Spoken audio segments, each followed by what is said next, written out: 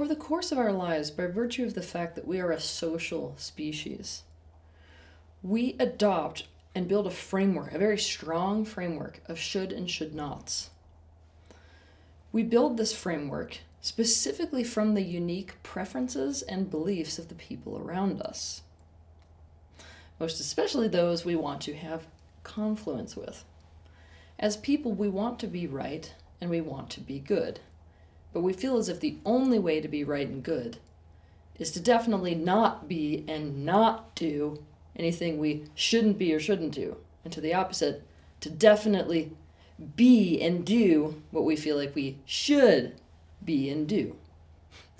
In essence, we should all over ourselves.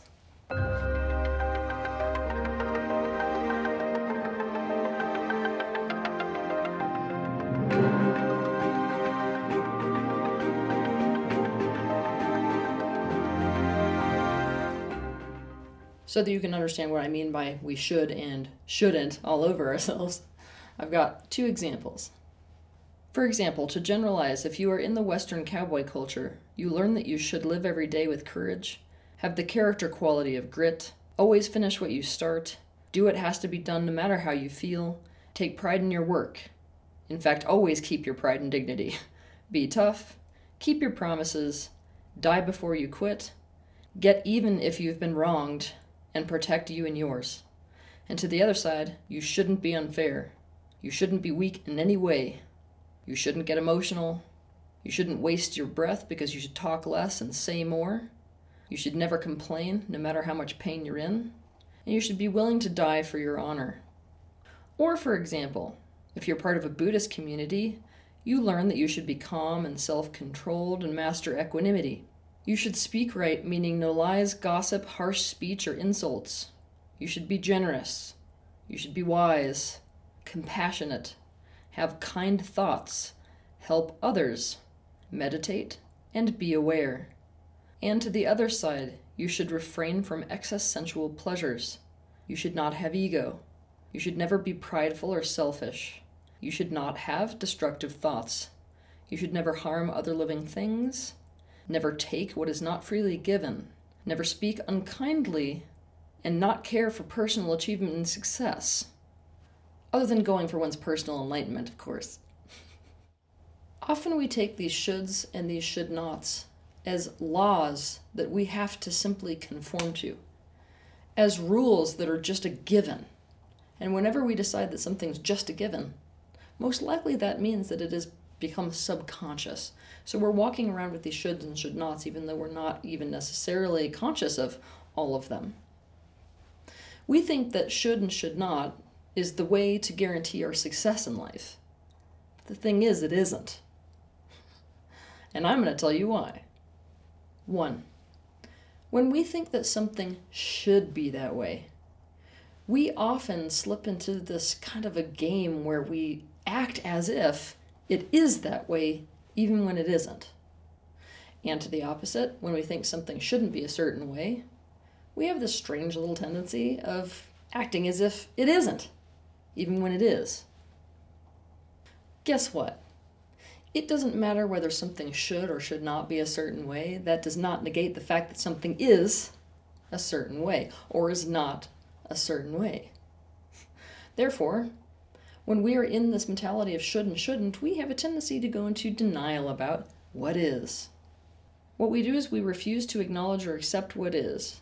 And if we won't acknowledge and accept what is, we will fail to recognize or work with what is real. If we aren't dealing with what is real, we are not going to get anywhere. The reason I say that we don't have any real power there is because if we start to act from should and shouldn't, and imagine that that is so, i.e. illusion instead of reality, we're not going to make the right decisions and we're not going to take the right actions, and so we're not going to get the desired result. 2, when we are operating from should or from shouldn't, or both, we are in a resistant state of being. Whenever we have a solid rule, we resist anything that is not that rule. Therefore, if we think something should be a certain way or that we should do a certain thing, we're usually in resistance to anything internal or external that isn't that. And conversely, if we think something shouldn't be a certain way or that we shouldn't do a certain thing, we're usually in resistance to anything internal or external that is that.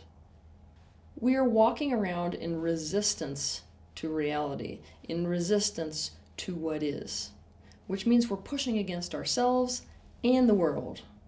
Should and shouldn't thinking often implies a lack of personal truth and a lack of intrinsic motivation.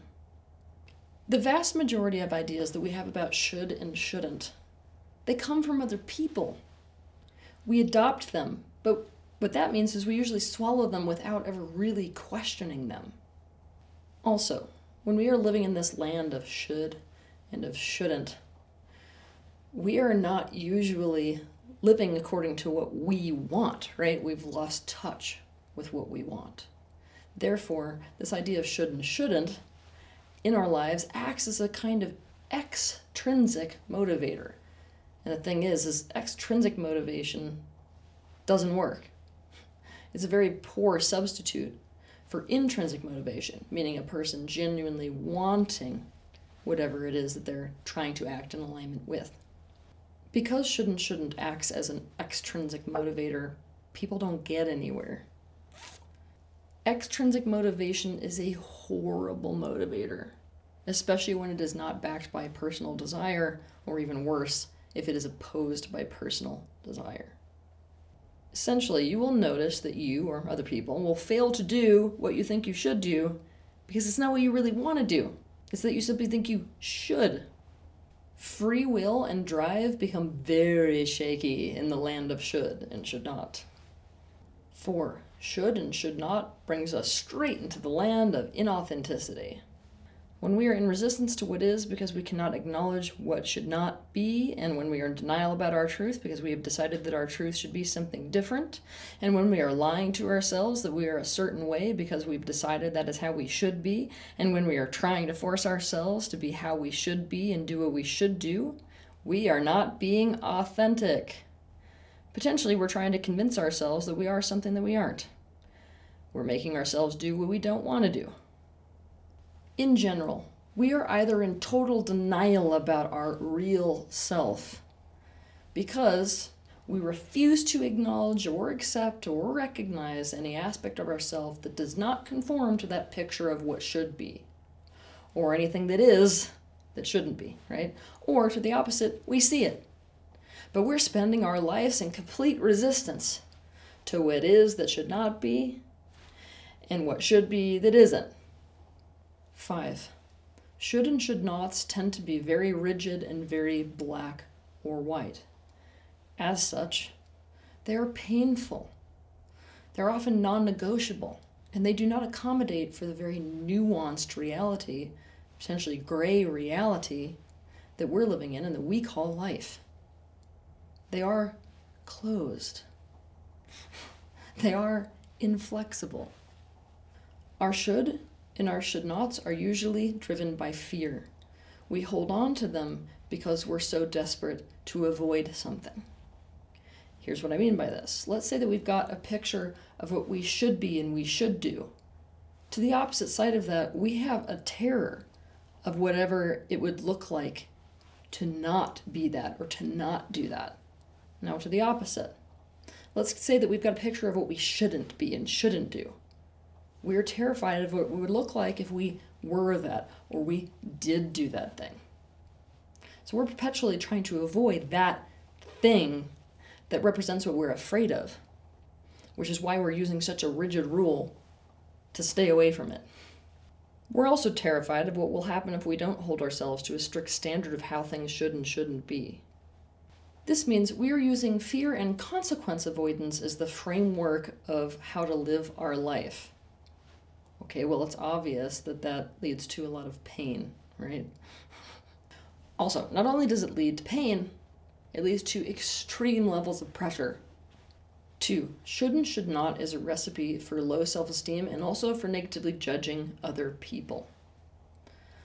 Whenever we've got this rigid idea of what should be and what should not be, and we treat those like these solid rules to live by, in case you haven't noticed yet, we tend to feel as if We can never measure up to this strict picture of what is right and what is good versus what is wrong and what is bad. We're essentially constantly falling short, and therefore slipping into this negative judgment of ourselves because we never quite measure up to our own standards. It also causes us to be rigid with others and to negatively judge them, which other people find painful. Because why? When we've got these very strict should and should nots, they also can't measure up to these standards with which we are moving through life. 8. Our attachment to should and shouldn't keeps fueling fragmentation within our own consciousness.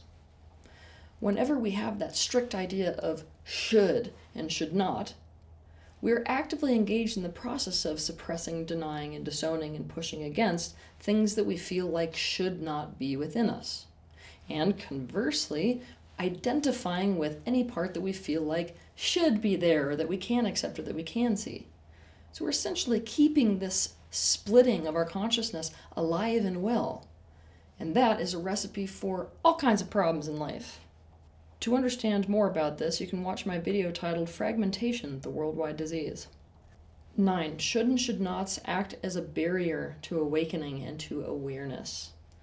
And they do this in 2 primary ways.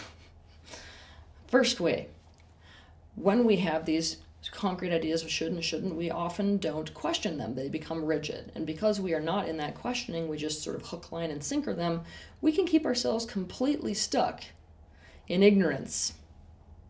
On top of this, when we will not acknowledge something about ourselves or within ourselves that does not conform to this idea of what should be, and instead see in ourselves things that should be there even when they're not there, we've slipped into total lack of self-awareness. To understand more about this, you can watch my video titled Self-Concept, the Enemy of Awakening. So you can understand better how you will get absolutely nowhere with should or shouldn'ts, I've got some examples for you. The first example I have is Louise. Louise got interested in self-help and spirituality in her very early 20s. This means Louise has read a lot of books. She has studied under a lot of yogis. And she's had a lot of realizations while she has been on plant journeys. Recently, Louise went through a traumatic divorce with her husband. And Louise has been doing a lot of reading lately. She especially loves Osho. She hears the things he says, such as, the more loving you are, the less is the possibility for any relationship. And relationship is a kind of bondage. And relationship is a substitute for your soul. And relationship is needed only because love is not there. And aloneness simply means completeness. Louise decides that a person shouldn't have a need for another person if they are spiritually aware and spiritually developed enough, and a person should be spiritually developed. She also thinks that a person should be whole in and of themselves. Therefore, they shouldn't really grieve if a relationship ends because they didn't lose anything, because they're whole in and of themselves, and that any grief implies a lack of spiritual development, or a lack of awareness, or a lack of consciousness. Therefore, she refuses to acknowledge the fact that she is grieving the loss of the relationship. She walks around saying things like, "You know, I really feel like this divorce is exactly what I'm ready for. I just sense that I no longer need to use another person to feel a sense of completeness and security." But guess what? Louise's idea about what should and shouldn't be don't matter, because it doesn't change what is. And what is that Louise is actually in complete shock that all of a sudden she went from having that predictable life where she knew where it was going to, now I don't even know where my life is headed.